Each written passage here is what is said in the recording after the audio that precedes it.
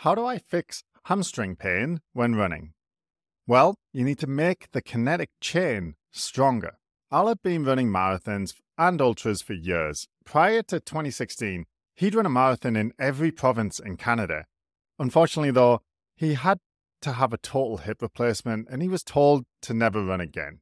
Al followed the doctor's orders, but after a couple of years of not running, he found he was becoming fat and depressed, and that is his words, not mine. After a couple of conversations with his medical team, he decided he preferred the risk of wearing out his new hip to the certainty of being miserable. He returned to running and slowly built himself back up to marathon training.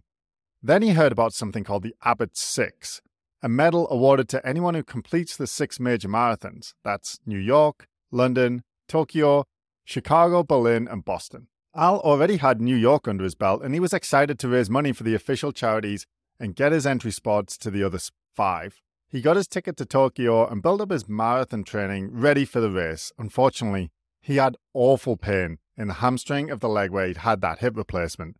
He limped across the finish line in Tokyo, and he was in pain for days after. Al had an excellent physio where he lives who managed to get him up and running again after Tokyo. But he was really worried about continuing on to the other 4 marathons. He was registered for the Chicago Marathon in the fall, but he wasn't sure if that was such a good idea. I spoke with Al on a free call a few months after Tokyo. He told me all of the challenges he'd had with his running over the last few years and why it was so important to him to keep going. He told me that the pain in his leg after Tokyo was so bad that he just wanted to quit running.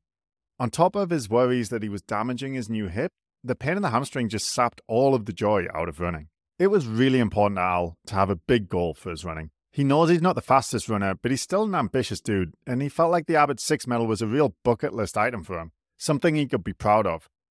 To miss out on it because of hamstring pain would suck pretty bad. On our call, Al described how weak that left leg felt. Doing lunges or getting up from the floor just felt way harder on that side. He'd done his rehab after the hip replacement, but he'd never really regained his full strength. He was worried about damaging his hip, so he wasn't pushing it on the strength exercises. I told Al he essentially had 2 problems. The first was weakness in the hamstring. That was what caused it to be easily overloaded in the marathon and on longer, harder training runs. Avoiding heavy exercises on that side had allowed the hamstring to become weaker. In the medical world, we call this stress shielding. In the short term, it stops you from overloading the muscle and causing pain, but in the long term, it allows the muscle to get weaker and makes it more vulnerable. The second problem was weakness in the kinetic chain. Now, the kinetic chain sounds like a really intimidating, complicated concept, but it's actually pretty simple. Different muscles in different parts of the body work together to produce our movements. If one of those muscles isn't pulling its weight, the other muscles have to work harder. I think of it like rowers in a boat. So if there's 6 rowers in a boat and one of them is just taking it really easy, the other 5 are going to have to work way harder to go at the same speed. With Al, not only was his hamstring weak, but so was his glutes, his adductors, his calf, his lower back and core muscles.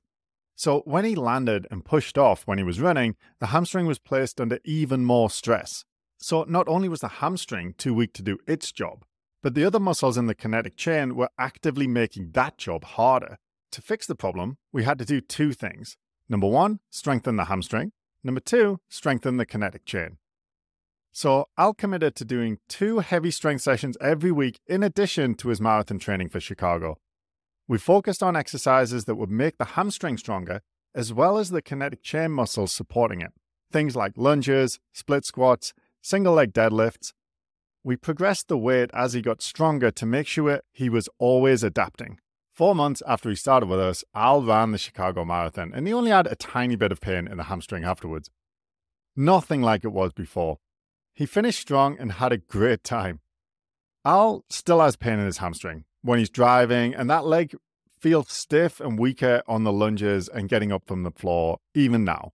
He had a whole new joint put in. Then he had several years of deconditioning in those muscles due to the stress shielding that we talked about. Al's aware that it will never be perfect. He just wants it to be good enough for him to keep running marathons. Al had already seen what would happen if he had to quit running. Taking those couple of years off after the hip replacement made him really depressed. He gained a bunch of weight and became less healthy overall. that was just after a couple of years. Extrapolate that out to a couple of decades, and we can imagine how that story ends. Returning to running against doctor's orders was not an easy decision for Al. But he took the time to do his research and discuss it with a surgeon and his physician. He weighed up all the pros and cons and then made an informed decision for himself.